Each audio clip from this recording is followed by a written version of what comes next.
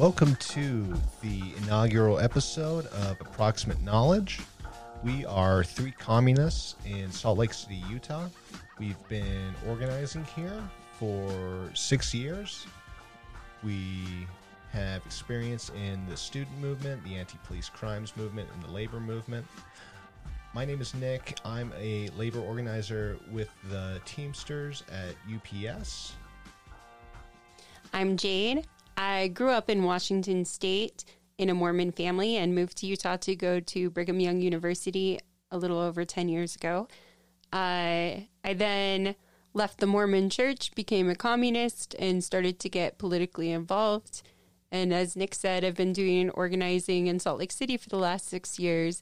I work with Utah Against Police Brutality. And I'm Aaron. I'm an Oregonian theater kid, and I work with Utah Against Police Brutality. And our plan with the podcast is pretty open-ended. We want to talk about politics, national and local. We also want to talk about arts and culture and history and weird esoteric ideas, whatever. But at the current moment, we are 10 weeks into the COVID-19 pandemic. At least from the time that the deaths began and the lockdown started here in the U.S. So it's a very, very uncertain moment, and we are talking to our friends here in the city and across the country to gain a better understanding of the current moment and what we can do as working and oppressed people to respond to it. And if you have any questions for us and would like to be on our podcast because you're an organizer, you can reach us at our email, approximatek@gmail.com, or follow us on Instagram or Facebook at Approximate Knowledge SLC. All right. About a week ago, on May 9th, we spoke with a friend of ours, Professor Masao Suzuki. He is in San Jose, California, and is a professor of economics. And he joined us for a discussion about COVID and the economic conditions and some of the elements that are impacting that. He also writes for the publication Fight Back News, which you can find his articles at fightbacknews.org under Suzuki. So check those out. All right, and with that, we'll jump into the interview.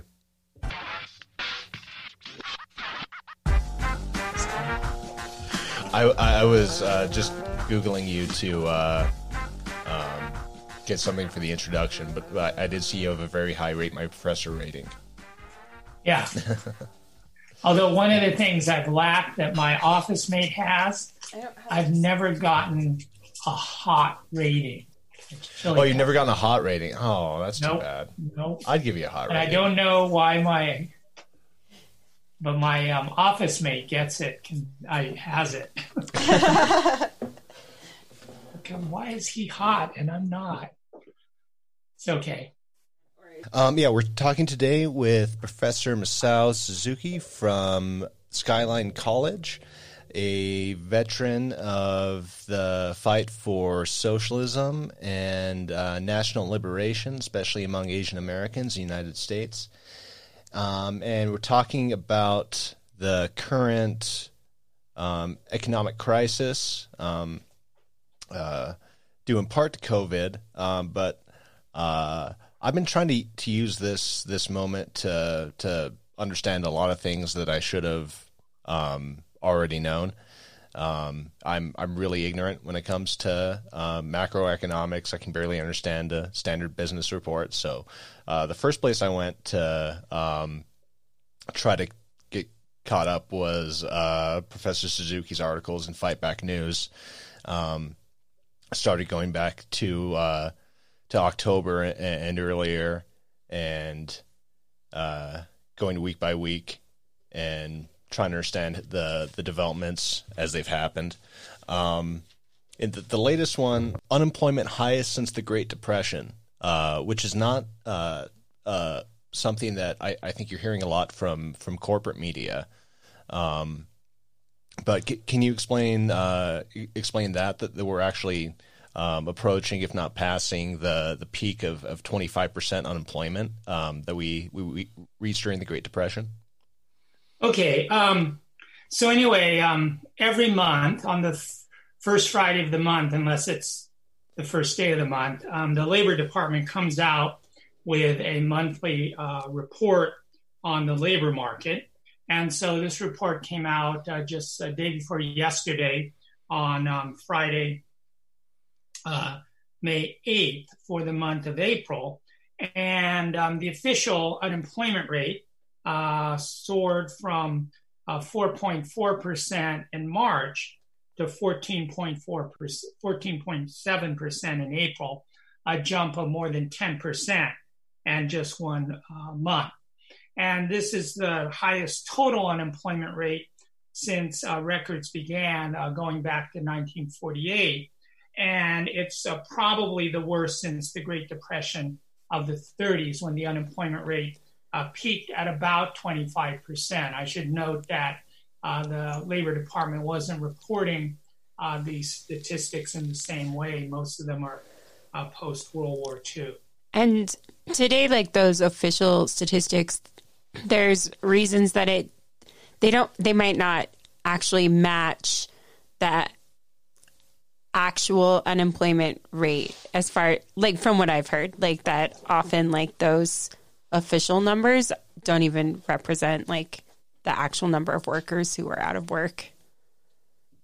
Sure, because the unemployment rate, or what I call the official unemployment rate, which is the headline rate that you'll see in the newspapers and on the news, is definitely an undercount of the people who've been thrown out of work. Because in order to be classified as unemployed in the government's count, you have to be both out of work and looking for work. And what happened is that more than 6 million people had lost their jobs during that period, but were not considered unemployed because they were not looking for work. And if you include these folks in the unemployment rate would have been almost 19%, not the 14.7 that was reported. The official unemployment rate also does not include people who had their hours cut. And a lot of workers had their hours cut.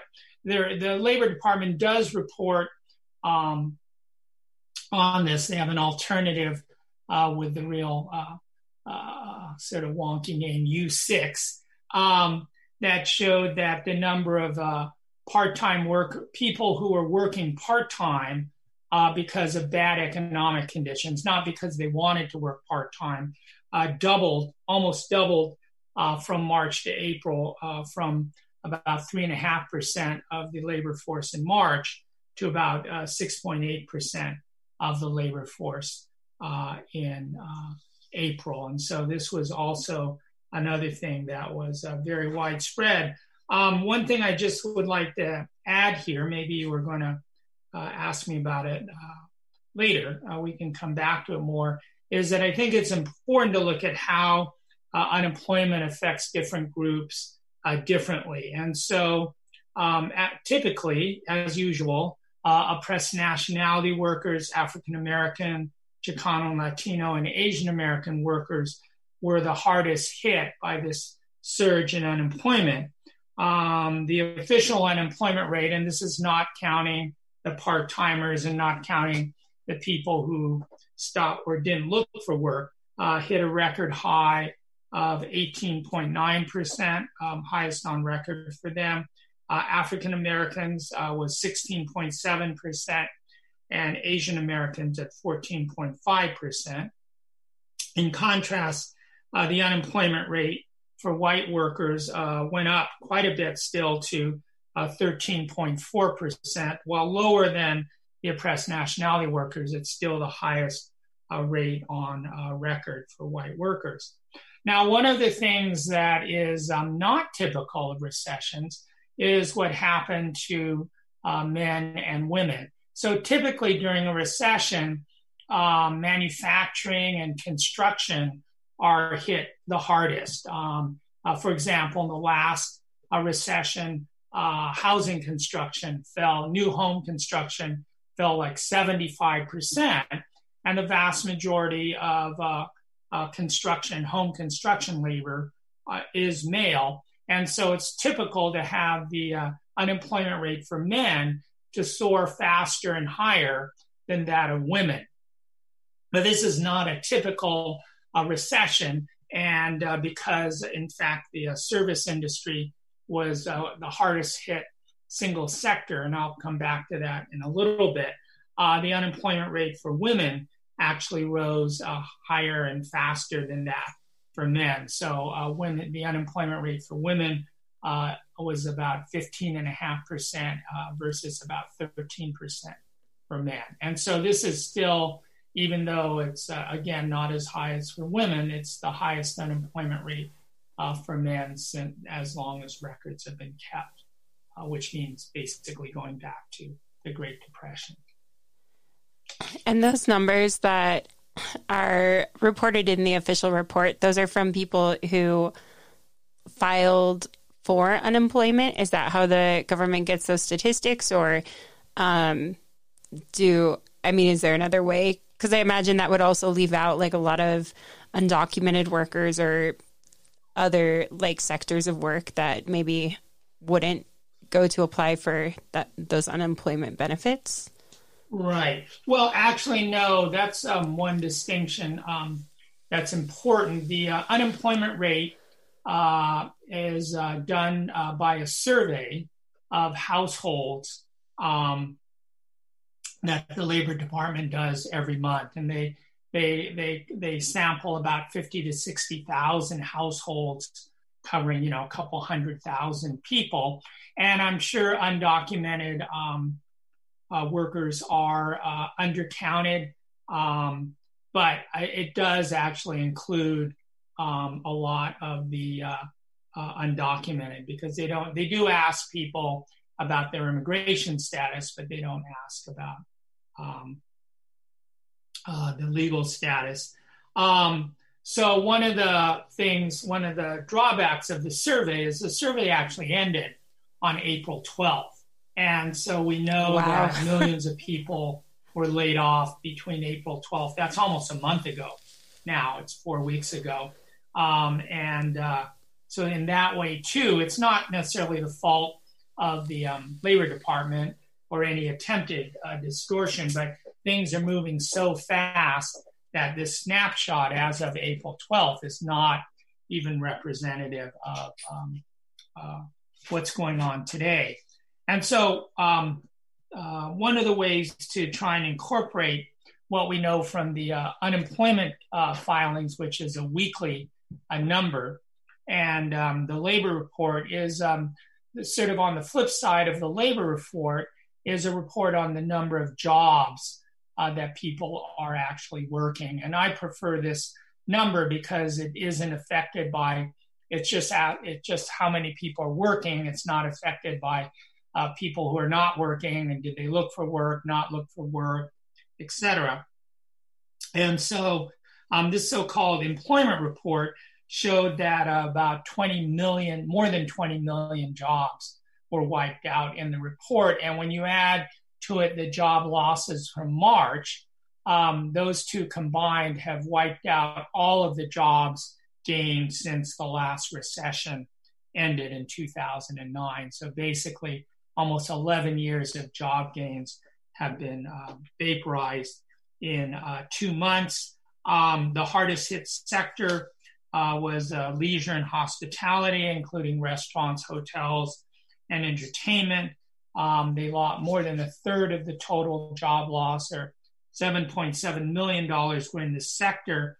And one of the other ways to look at it is that when you look at the combination of people lost their jobs and people whose hours were cut, the number of hours worked in this sector was less than half of what it was in March, right? And so this is a really March, historic drop.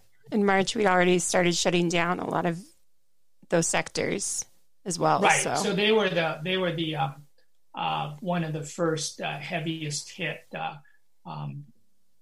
sectors. And I think it's important to note that the job losses, like, for example, the job losses listed in March, all happened before any states or counties did any stay-at-home orders, because people were, because of the pandemic, people were not going in for doctor's appointments, canceling dentist appointments, not traveling, not going on plane flights, not going to hotels, and so not going to restaurants in particular. I remember, I guess it was March 12th, I think, no, was it 12th, March 14th?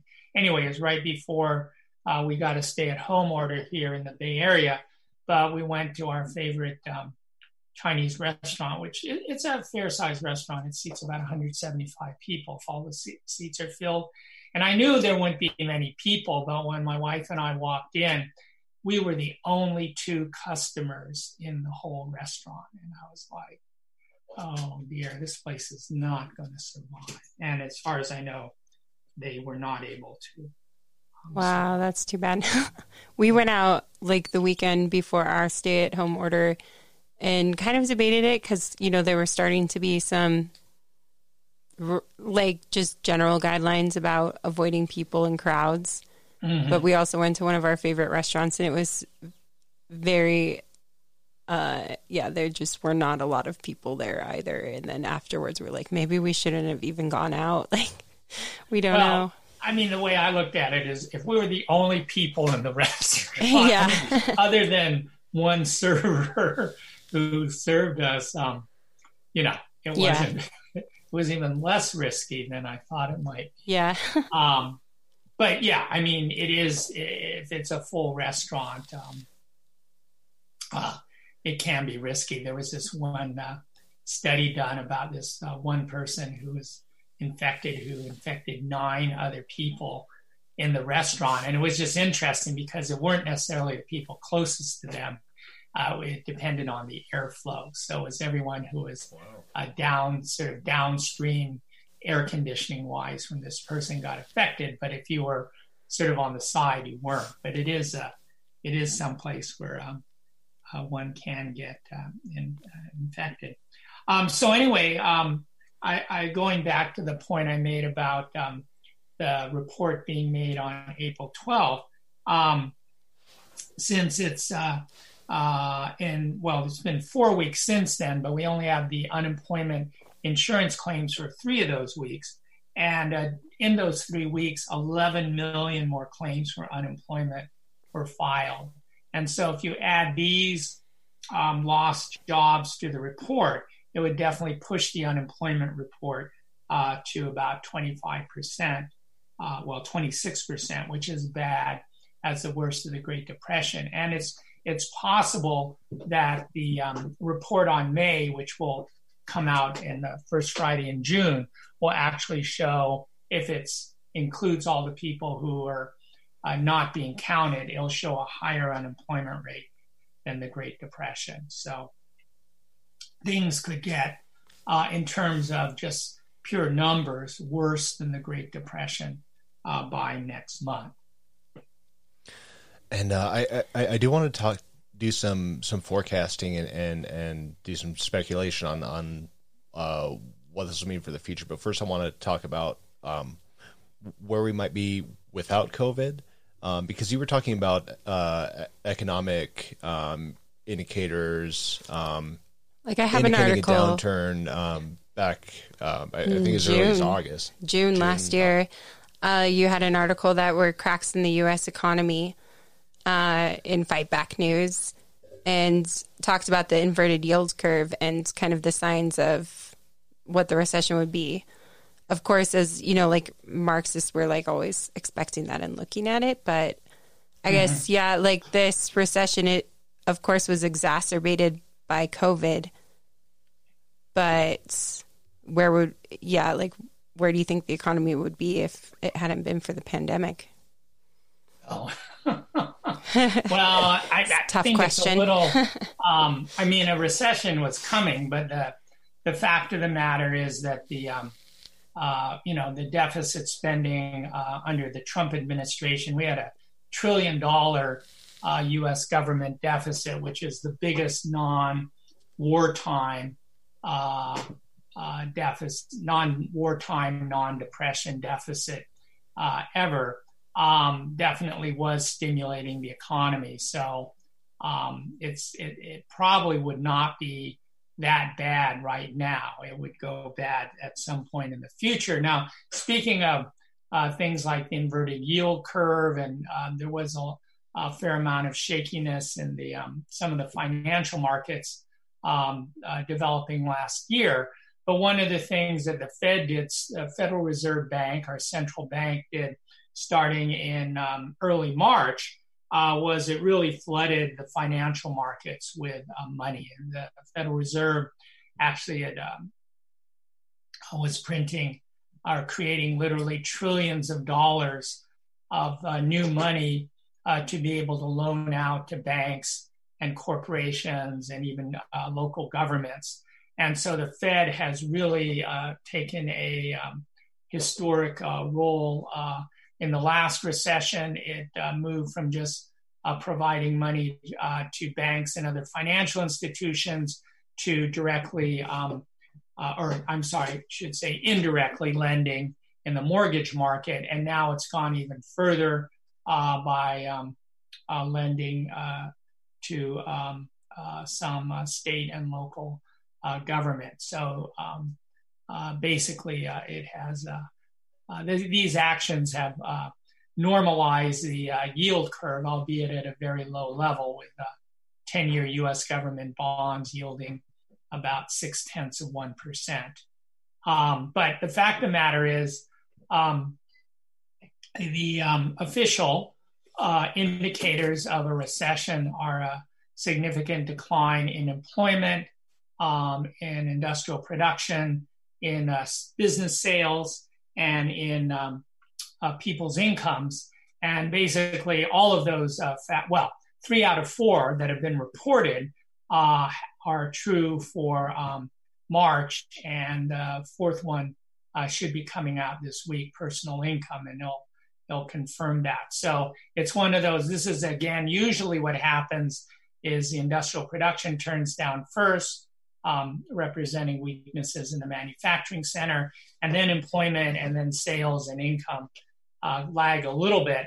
But this, again, everything is being compressed. So this is the first time I know of that. It's all 4 indicators went down right in the same month. And so the recession, I'm not sticking my head out, except it hasn't been officially called, but I'm very certain the recession officially began in March. And so we're in, we're actually in the 3rd month now because we're in May.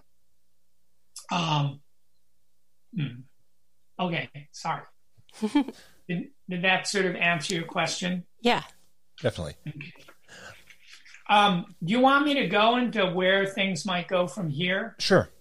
Okay. So that's really the big question at this point.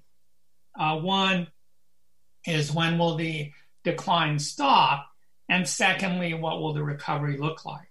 Okay.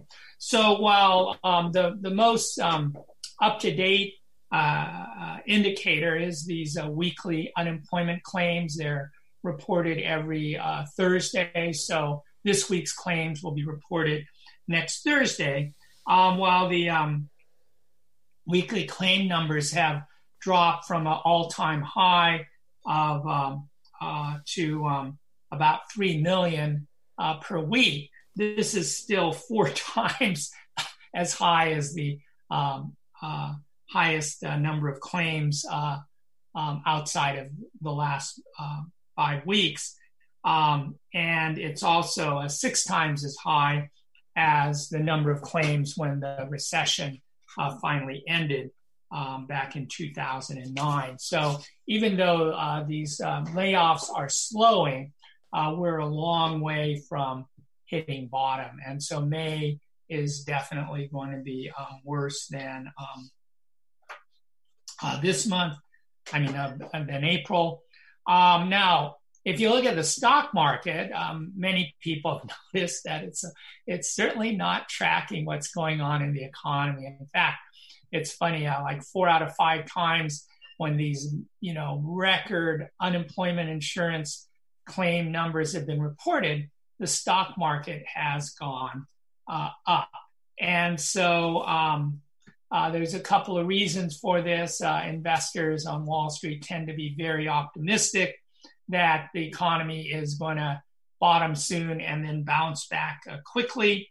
One of the things also boosting the stock market is that many large corporations, such as General Motors and McDonald's, are continuing to pay dividends to their shareholders, even as they're laying off thousands of workers and slashing hours of work and even cutting pay.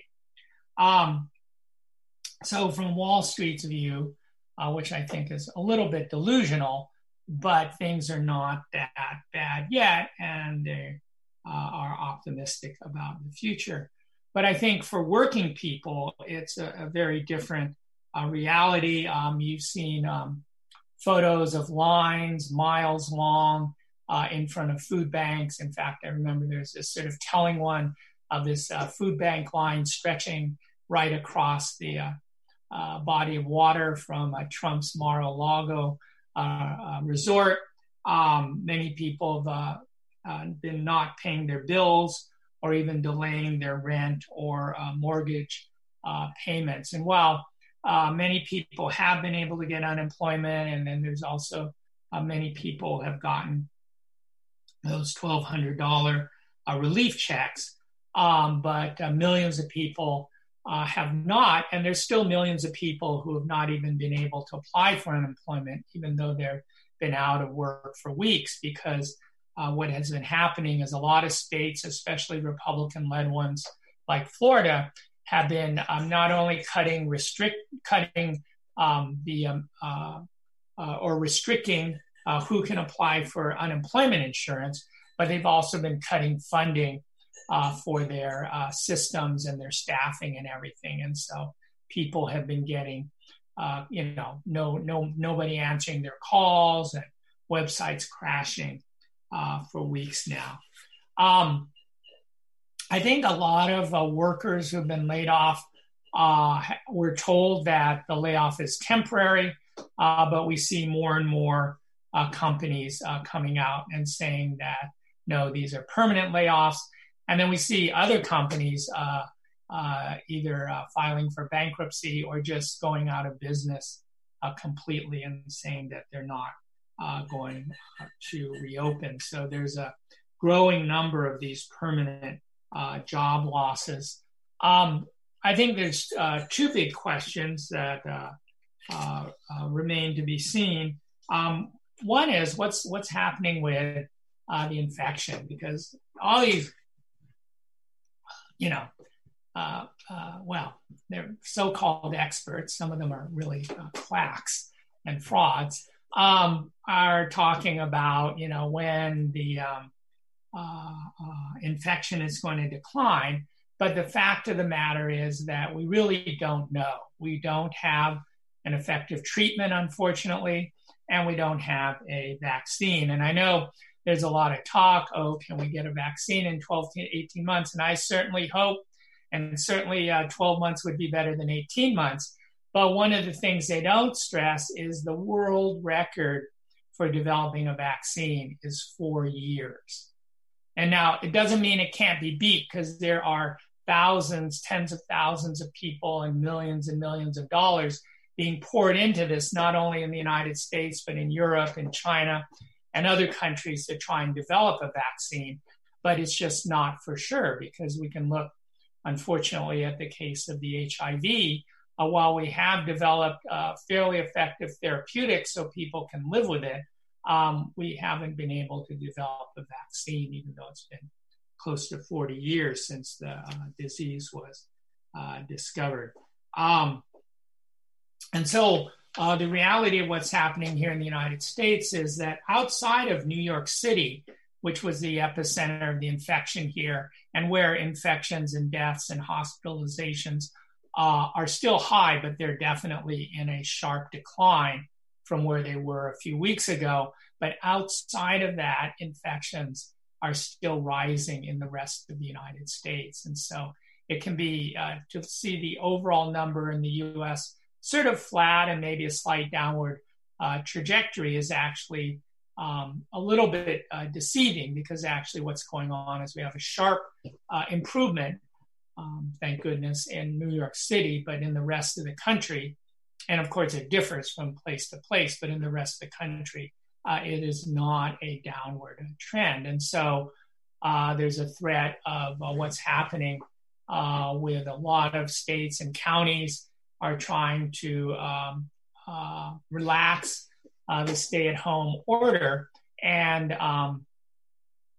there's, I think, a lot of people who study epidemics and disease feel it's quite likely there's going to be a resurgence of the COVID-19 in this country.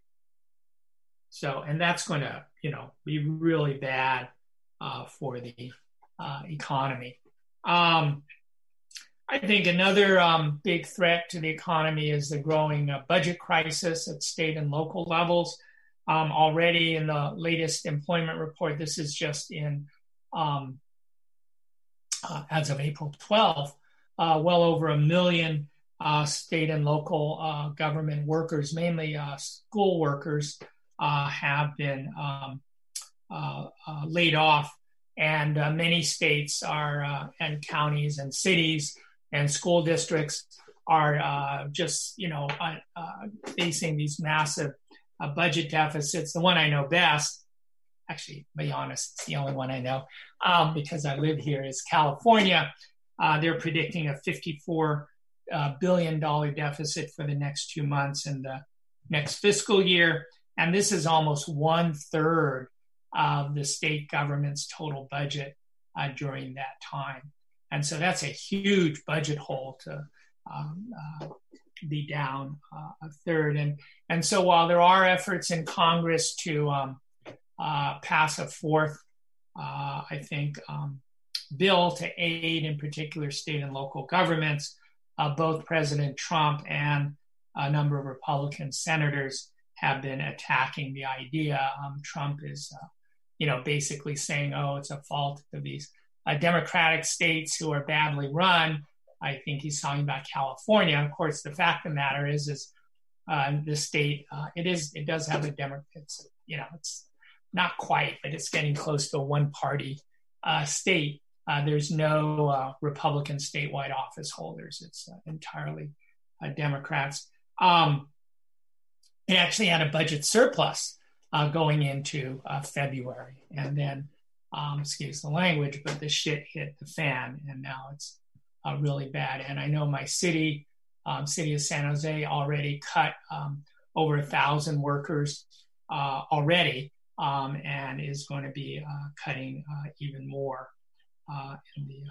starting in July, when the next fiscal year. Oh, yeah. And then there's a famous Senator Lindsey Graham, speaking to a conservative conference, said that there'll be more aid for state and local governments over my dead body. So while I'm not quite saying state and local governments should get aid at any cost, I don't mind overrunning Lindsey Graham's at least will. And so unfortunately, it's pretty likely. It's definitely possible to likely that between Trump and the Republican-led Senate, that they would block any aid to state and local governments. And this would lead to even not only cutbacks in jobs, but also in a lot of services. And so especially that, workers, oppressed nationality communities rely heavily on. And it would probably disproportionately hit oppressed nationality workers, who are often overrepresented in government jobs.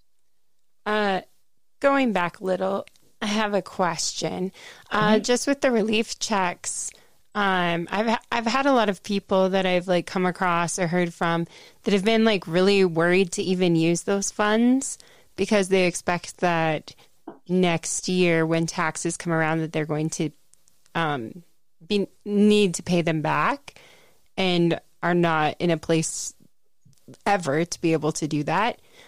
Is that something that they should be concerned about, or is that like how do you expect that to work?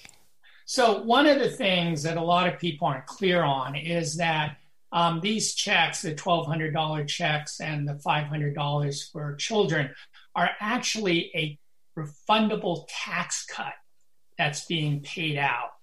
And this is similar to what President Bush Jr. did in 2008. He also did one, although it's smaller. It was, I think it was only $400 per adult and nothing for children. But this is actually a tax cut,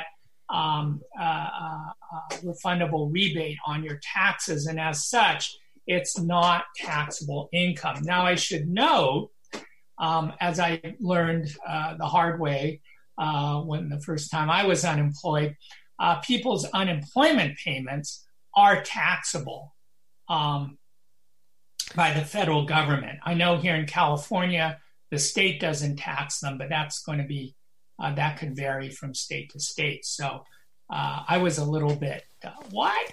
Yeah. Yeah. So that includes I'm laid the off increases. or lost my job and I'm getting unemployment, and then you're going to tax that.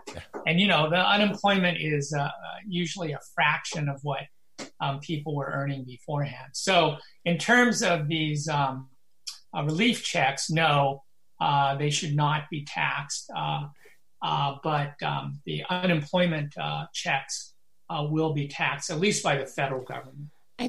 And I think as well as someone who's on unemployment in Utah, and it could be, I'm sure that it varies by state and such, there's an option to have taxes withheld like from your payments. And so I just selected that option knowing it's better to just get it, out of the way beforehand instead of trying to come up with those funds later. But so I think now with unemployment, there are those options, at least in Utah there is. So I imagine other states might have that option. There probably is. I don't see why not in all states. I mean, the problem, of course, is some people can't afford to pay the taxes now. And the taxes aren't going to be due till April of 2021. So it also can make sense because we don't, that people think they'll be in a better position in April of next year to just take the full amount because they need it now. So yeah, it's something that it really, if you can afford to pay the taxes, that's probably better. But if you really need the money now because you're, short on food or, you're worried about your utilities or your telephone bill, then yeah, you should put it off. Do what you have to do. How do you think activists and organizers should be responding to this moment? We obviously know the capitalist class is taking advantage of the moment to the greatest extent they can. There's going to be a major push for austerity, all kinds of shock therapy measures, streamlining corporations. We're already seeing a huge increase in automations, but what can we do at this moment to best advance the agenda of working and oppress people? I think, the big thing is to realize this truly is a different situation. That this is the most serious economic crisis this country has felt since the Great Depression. One other factor that I didn't mention is that unlike 2009, this is affecting almost every major economy around the world. And one of the things that was helpful, it didn't cure it, but it was helpful in the following the 2008 financial crisis, is there is a number of developing economies, sometimes referred to as the BRIC, Brazil, Russia, India, China, and South Africa, that their economies were actually doing relatively well.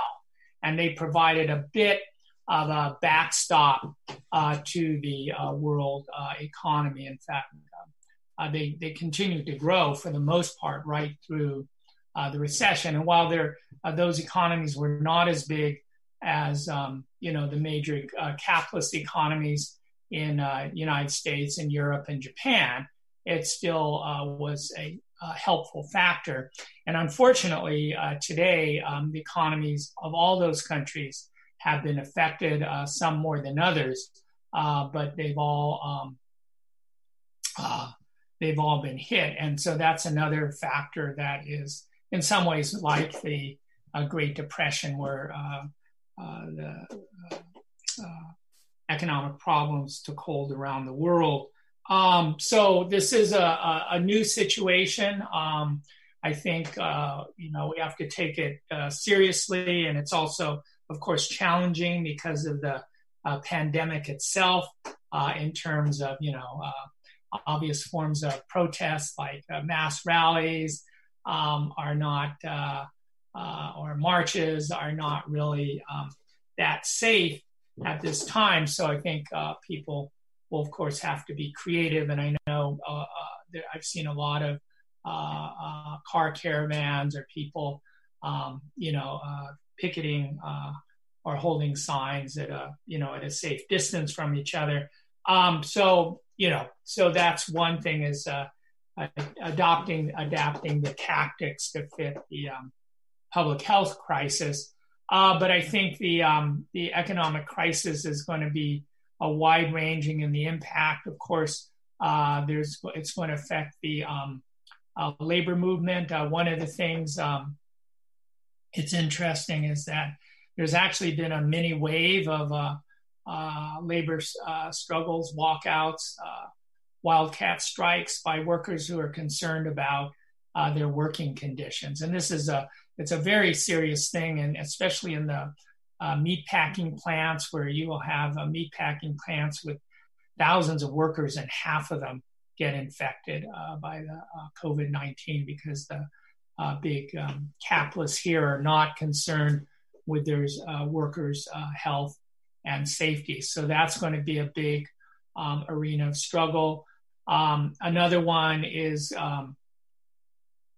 it's going to have a big impact on young people, on students, because there's going to be major cuts to public universities and colleges come the fall, as the states and school districts lose tax revenues. So there's probably going to be a lot of tuition hikes too. And so that's going to be a major challenge. I think, there's going to be a struggle, like there was a effort, but Republicans are blocking it. There's a need for increased funding, for example, and eligibility for food stamps, or what's called the Supplemental Nutrition Assistance Program, or SNAP, because, there's a survey said that 1 out of 5 children in this country are going hungry, don't have enough to eat every day. And so those are shocking statistics. And, we can see it at the food banks. There's, unfolding housing crisis as people aren't able to pay their rent or mortgages. And for the rent, a lot of places have, but not a majority, a lot of localities have banned evictions for a certain period of time. But the problem is that if you don't pay your rent, you still owe it. So there's going to be, over time, more and more struggles to actually have rent relief and not just eviction relief, because it's not reasonable to assume that someone's not able to pay their rent because everyone in their household has lost their job. In fact, I have a student who had to drop my class because she had to go to work full time because both her parents had lost their jobs due to the effects of the pandemic. But anyway, it's not going to be reasonable for people to pay thousands and thousands of dollars in back rent, even when they get their jobs back. So that's going to be a big area of a struggle. Same thing with the utility, internet, cell phone bills, things like that. Again, in some areas, I know, and I think it's in our state wide, they've banned utility shutoffs. But again, that doesn't mean you don't owe the money. It's just going to be piling up. So I do think this is a historically new situation. And, there's going to be one that you mentioned about austerity coming down the road. It's going to be a major struggle on a number of fronts from I know in my own school, in my own college, the fastest growing, the three fastest growing categories of employees are administrators, managers, and supervisors, And so the important positions. What's that? The important positions. Yes. But they're growing, they're growing faster, and the slowest growing have actually been faculty, right? And so we have a situation, for example, where there's one manager or supervisor for every 4 staff workers. Yeah, 1 to 4. Wow. You guys need a lot of management. I don't know. Oh, yeah, we need it. I don't know why you can't already talking about, budget cuts and stuff. So there was a slogan that was around in 2008. This is mainly applying. I can't swear that the same thing is happening at state and local governments, but it's definitely true in the schools. We had a slogan of chop from the top. And I think that's going to have to be something.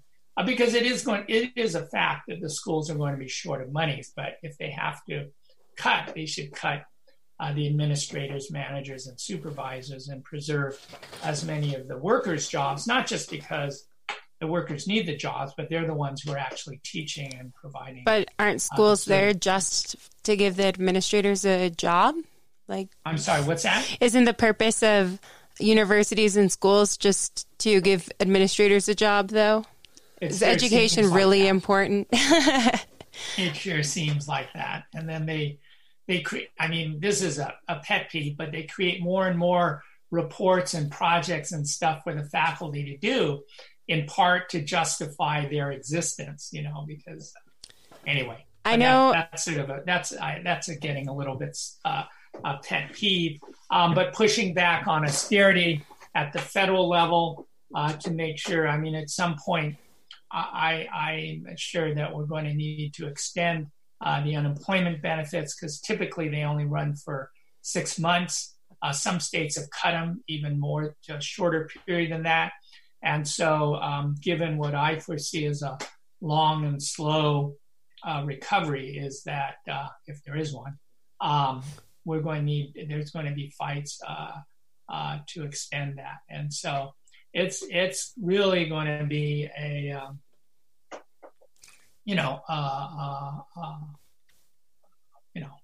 and I know speaking of students, like our local Students for a Democratic Society chapter have reacted to the crisis that a lot of international students have been in during this time as well. Mm-hmm.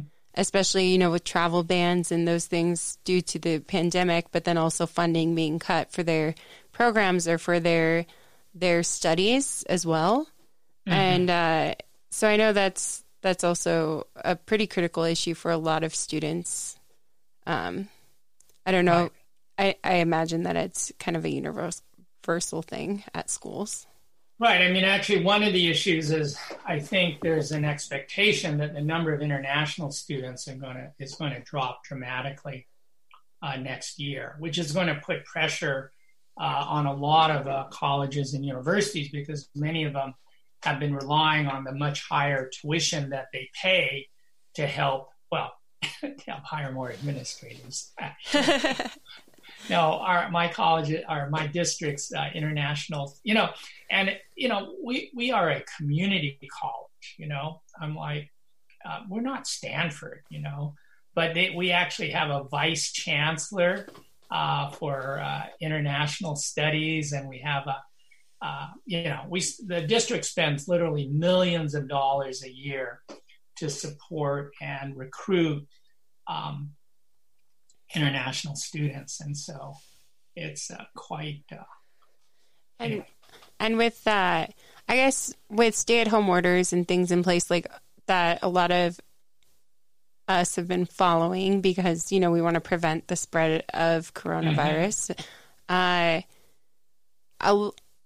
know, I imagine in California somewhere there's been some protests by people to open the economy again and to get back to work. In Utah, there certainly has been. And with that, like, I've also heard from some people who are more progressive and left, like, that to also, I don't know, like, fight for opening things, or like, because they're afraid of laws becoming so strict or stringent that, like, we're not allowed to assemble, or we're not allowed to protest, we're not allowed to go out. Obviously I haven't heard that from, like, comrades or anything, but I guess what are your thoughts on that as far as, like, opening, but also maintaining our rights to do work and to organize and all of that when we do?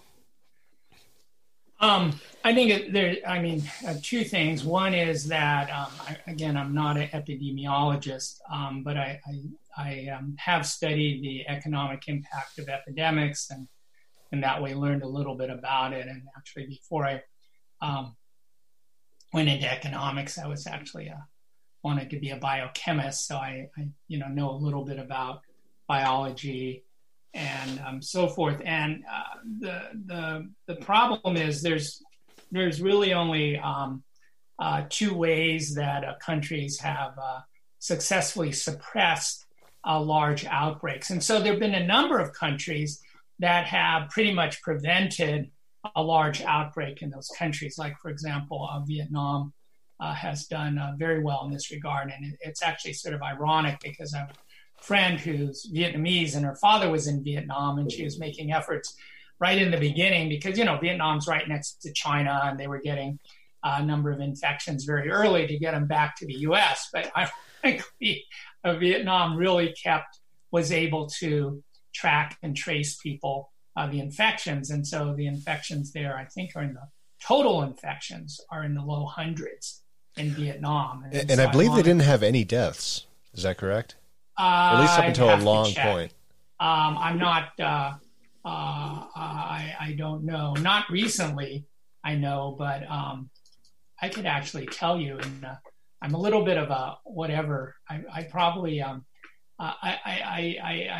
of the things the World Health Organization recommends is that you need to get, plenty of sleep to keep your immune system in good shape. And what are the things you can do to help get a good night's sleep?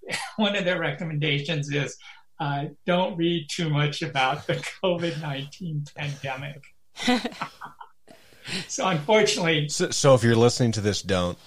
Well, or at least don't listen to this late at night while you're lying in bed. That's for sure.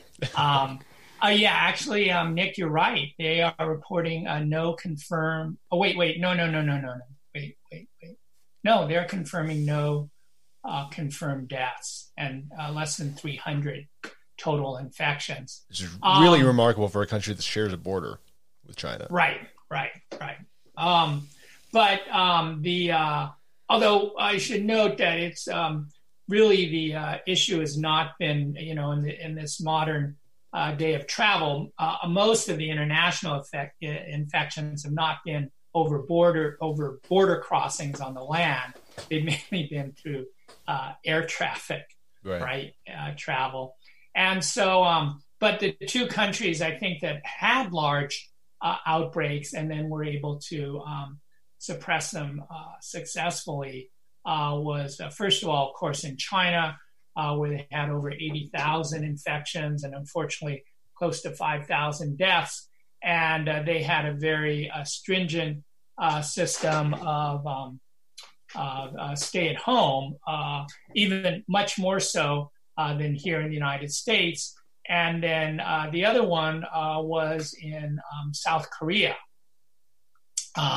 where they had, for a number of weeks, if you watched any of the world reports, South Korea was in second place, right behind China. And they had close to, about 9,000 deaths at that time. And they had a very sophisticated track and test, track and trace and isolate people who are infected. So one of the things that is different in both China and South Korea than here is generally here, even if you're known to be infected with COVID-19, you're told to stay at home, right?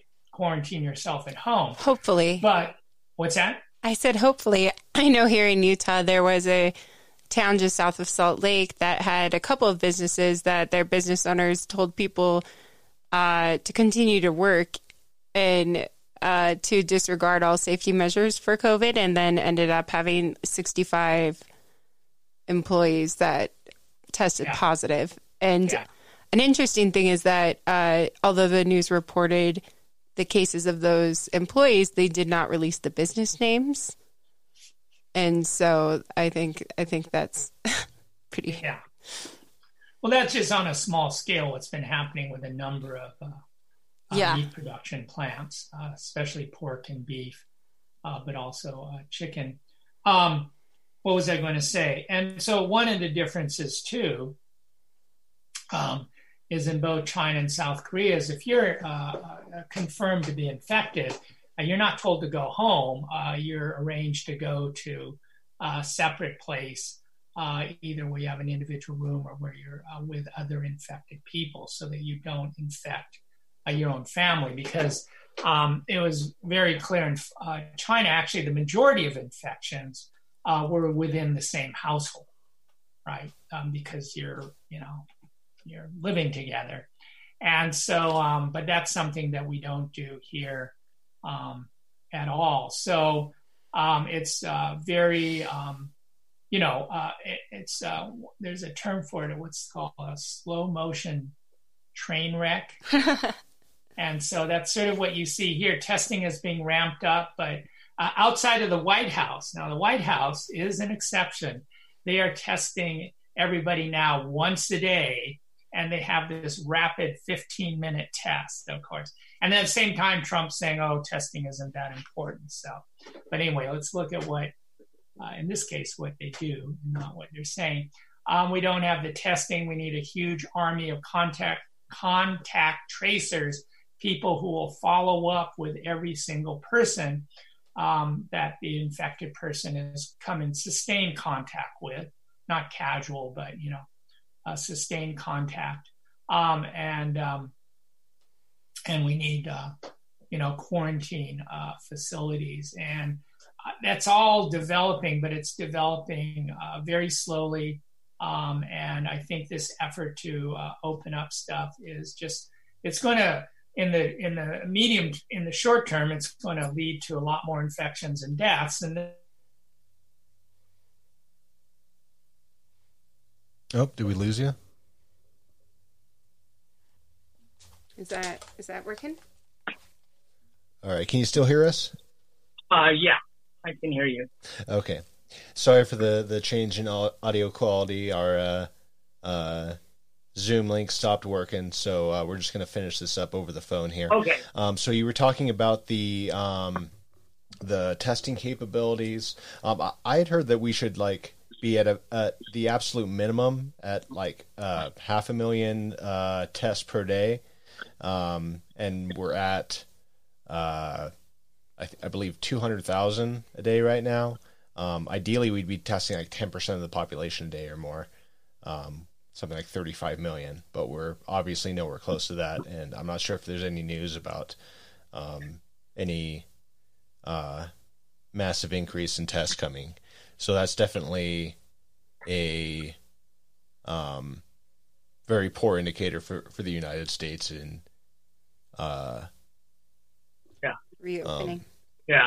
So, safely reopening. I'll be honest, I haven't followed the exact numbers, but even beyond the testing, which is being scaled up, is what you need to combine testing with people called contact tracers.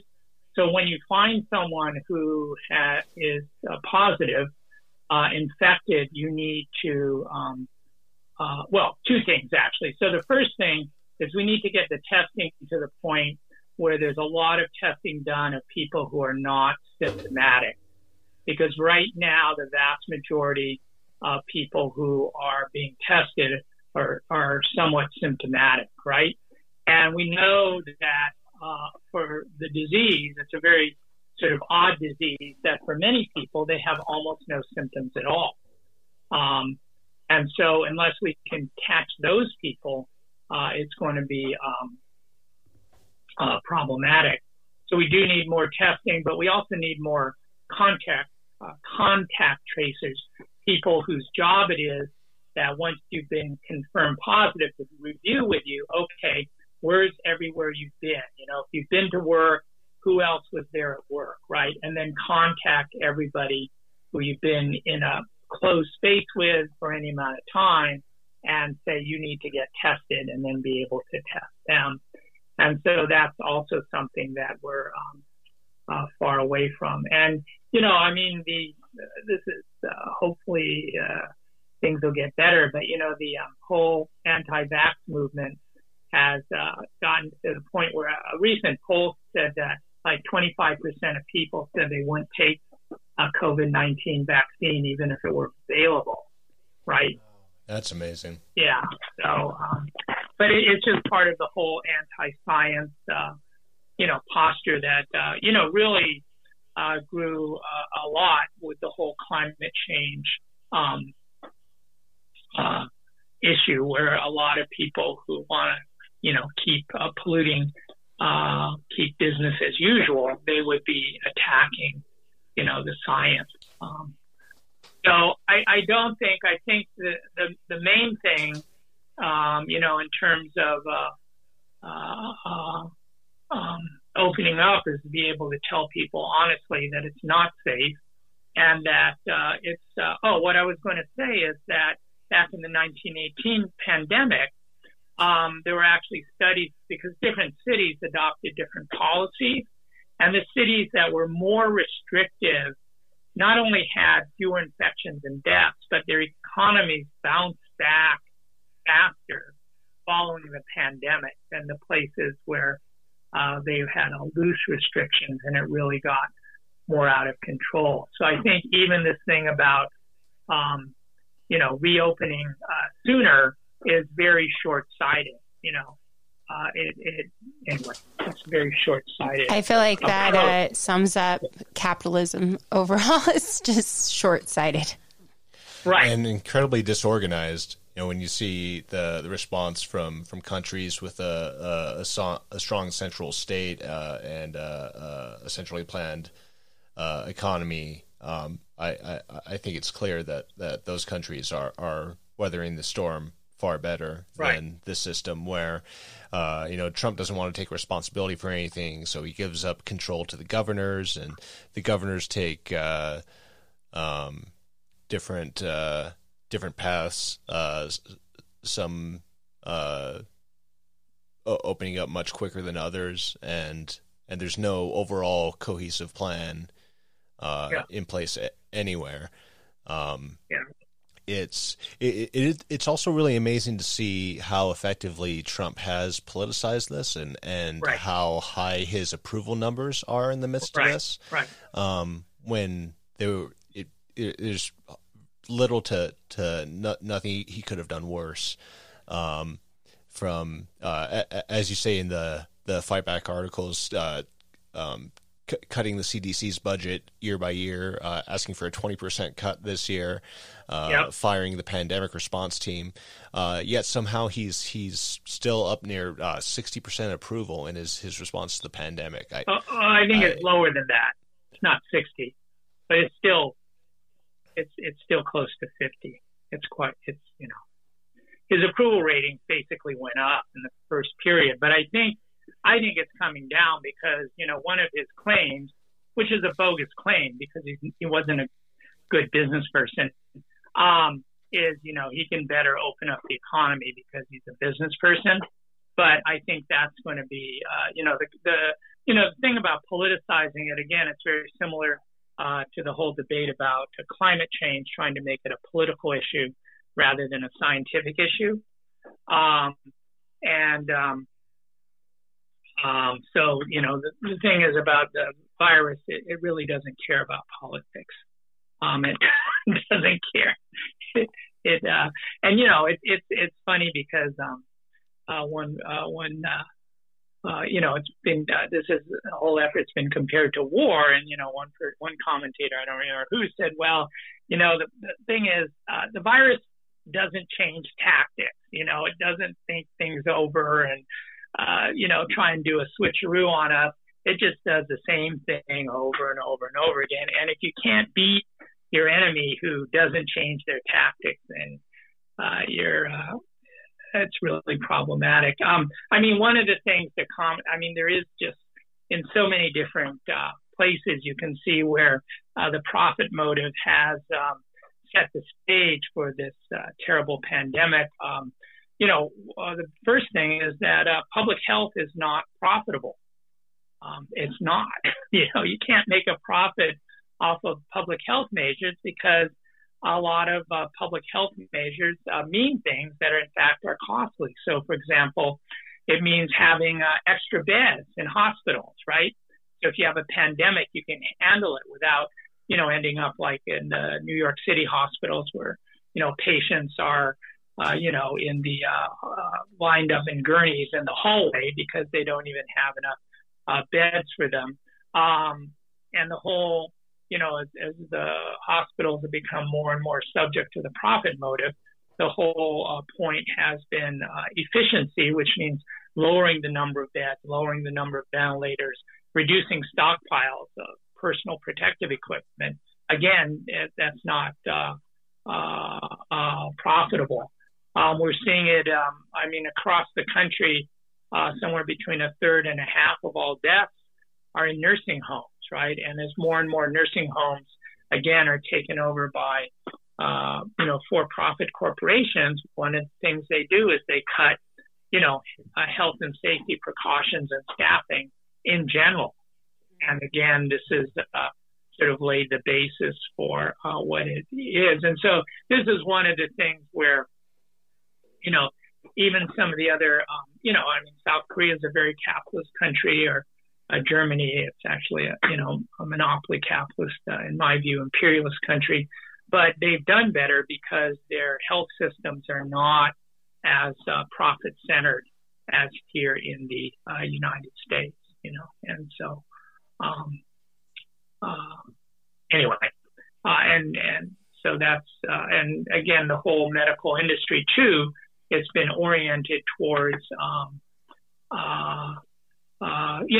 chronic diseases, heart disease, cancer, which are important, diabetes, kidney failure, but they're also very profitable because people with those issues, they have it for years and years and years. And so drugs and treatment and so forth are long lasting, where the problem with contagious diseases is that there might be a huge surge of cases, but then everybody either gets well or dies, right? So you don't, it's not like, blood pressure medicine where you take it, basically for a long, long time.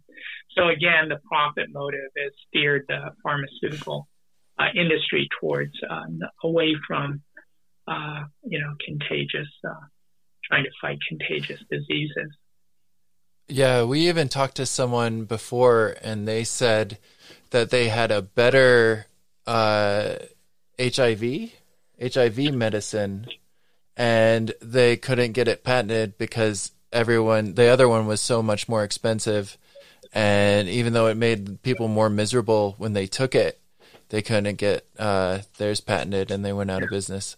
And so, yeah, it's supposed to be, the myth seems to be that it improves innovation by constantly, and having a profit motive, but all it does is stifle it when it's not, when it's people who need those medicines for sure. And I think also Trump, and it's a very unfortunately widespread attitude in the United States that we're number one. We don't have anything to learn from other countries. We're number one in COVID-19 cases. That's for sure. For sure. That also has affected the response here, because I was reading an interesting article about why Germany has, even though they've had a lot of infections, they have a lot fewer deaths than in other, big European countries, Spain, France, Italy. The UK is actually now number 2 in the world. And one of the things that was interesting was that the article was talking about how German corporations have a lot of joint enterprises in China, and their German managers in China were calling, the Home Office back in January and February and say, hey, this thing is a big deal. You better get prepared, right? And it really struck me because the U.S. corporations, General Motors, for example, Apple, other corporations, they have joint ventures, they have plants in China, and yet they must have been getting those reports. And yet, so it isn't just the Trump administration, but it goes all the way up to, it's much broader within the capitalist class here of CEOs and people that we don't need to pay attention to what's going on in other countries. And one trend I noticed with COVID-19 before we had many cases in the U.S. When we were kind of tracking it, abroad and the potential for it to be here. I think there were some cases in like Washington or, one of the things was I saw a lot of coverage and news about like what was happening in Italy, what's happening in Spain, what's happening in China. And then as the U.S. overtook numbers with COVID-19 as now having the most cases, the most deaths and all of that, right. I hardly see anything about anyone else and hardly anything about what's going on in the U.S. too, in like a lot of the mainstream media. So I think that's an interesting trend where. Yeah. And they're, I'm not sure. Trying to say, oh, it's China's fault because they kept it a secret. Like, well. Yeah. It's also been pretty amazing to see the Democratic response. Democratic Party. Yes. Yeah. Seeing Joe Biden refuse to budge on single payer health care, still wanting it to be tied to employment, even as we see how tentative that is with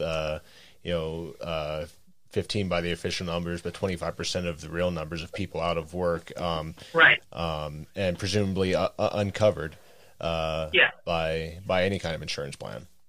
Well, that's one of the weaknesses too is that the U.S. is much more reliant on employer-provided health care than even other capitalist countries, and in other countries they have more of a stronger safety net. So I remember back in 2009 reading about interview with this German worker who had been laid off, and one of the things they asked him about was, about his health insurance. He said, "Oh no, when I got laid off, the government just picked up my health insurance premium, so I didn't have, I had the same health insurer, same doctors. Basically, from my point of view, nothing, from health insurance wise, nothing changed." And then he added, "Yeah, and I saw my doctor, and the doctor said, 'Oh, gee, you must be stressed out from losing your job. I know it's very stressful.' And then he prescribed this laid off German worker a weekend at a local spa." And I'm like, now that's health insurance. And the thing is, though, you think, well, maybe their health insurance is much more expensive. No, Germans spend only 2/3 as much as the United States in terms of health care. Wow. Adjusted for the number of people and size of the economy. And yet they're able to cover, it has to be doctor recommended. It's not like, oh, I'm just feeling a little down today, I want to go to spa. No, that's not covered by significant things like being laid off. So, our whole thing is just shot anyway. Can go on and on. Let's see. Are there any last questions or points? Because I probably should wrap up because I have to turn back to domestic labor in a few minutes. So that's part of my arrangement on Sundays. My wife does her social gathering, and I help get dinner ready. Well, especially on a Mother's Day, right? Oh, that's true. But every Sunday. But every Sunday. Well, every Mother's Sunday Day, is good. I mainly did something real extra for breakfast. So Oh, good. that was Yeah, I think we can leave it there. That was I guess very enlightening. Oh, I you did another have. one? I just had a final kind of, I guess, just to wrap up question about what do you think the average like working class person should understand about the economy and like their relationship to it, because it's so huge. It's so like, you know, like out of our hands as workers in a lot of ways.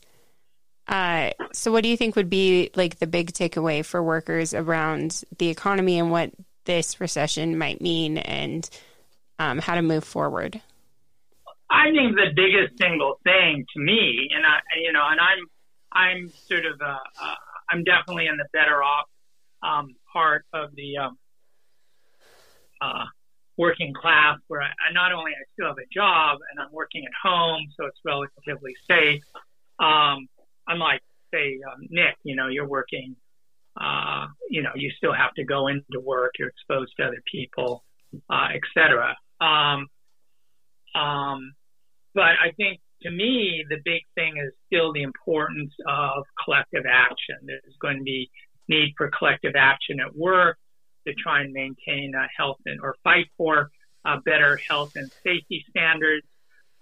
There's going to need to be collective action, in the community, in terms of, fighting for food aid and rent relief.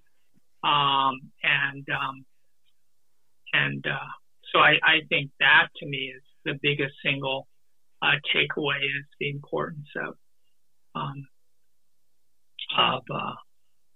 collective action, because it is hard to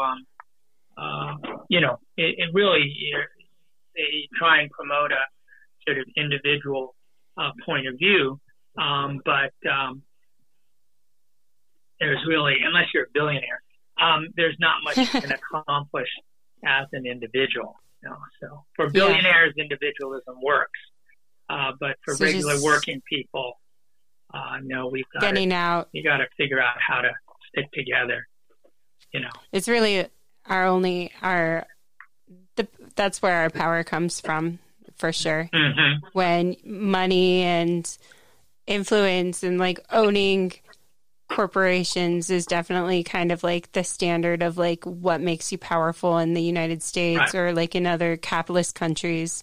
Like our only means of addressing that seems to be through like just uniting people around right those issues. So that's awesome. Maybe let me add one more thing is, it's going to be fighting all of the, racism and xenophobia that Trump and the right are trying to whip up even more with the COVID-19, and that we have to, really counter that, make it very clear that the problems of the U.S. are the problems of the U.S., and that it doesn't do any good to blame China, and even worse, not to try and learn lessons from China, because even German Catholics were able to do that. And we're not. And, I find it somewhat distressing. Yeah, there's a lot of talk about, Australia and New Zealand hardly have any cases, which is true. But like Vietnam, they hardly had any to begin with. And so we're, how to keep COVID-19 out, is not our problem. The problem we have here is how do you suppress a huge infection? And that's where, to me, the only two successful cases are China and South Korea, and it's really sort of galling to me how little attention is paid to South Korea. And I can't thinking that because it's a real especially lately country, but the U.S. doesn't even want to learn lessons. Well, I think we're going to have to leave it there. Bye.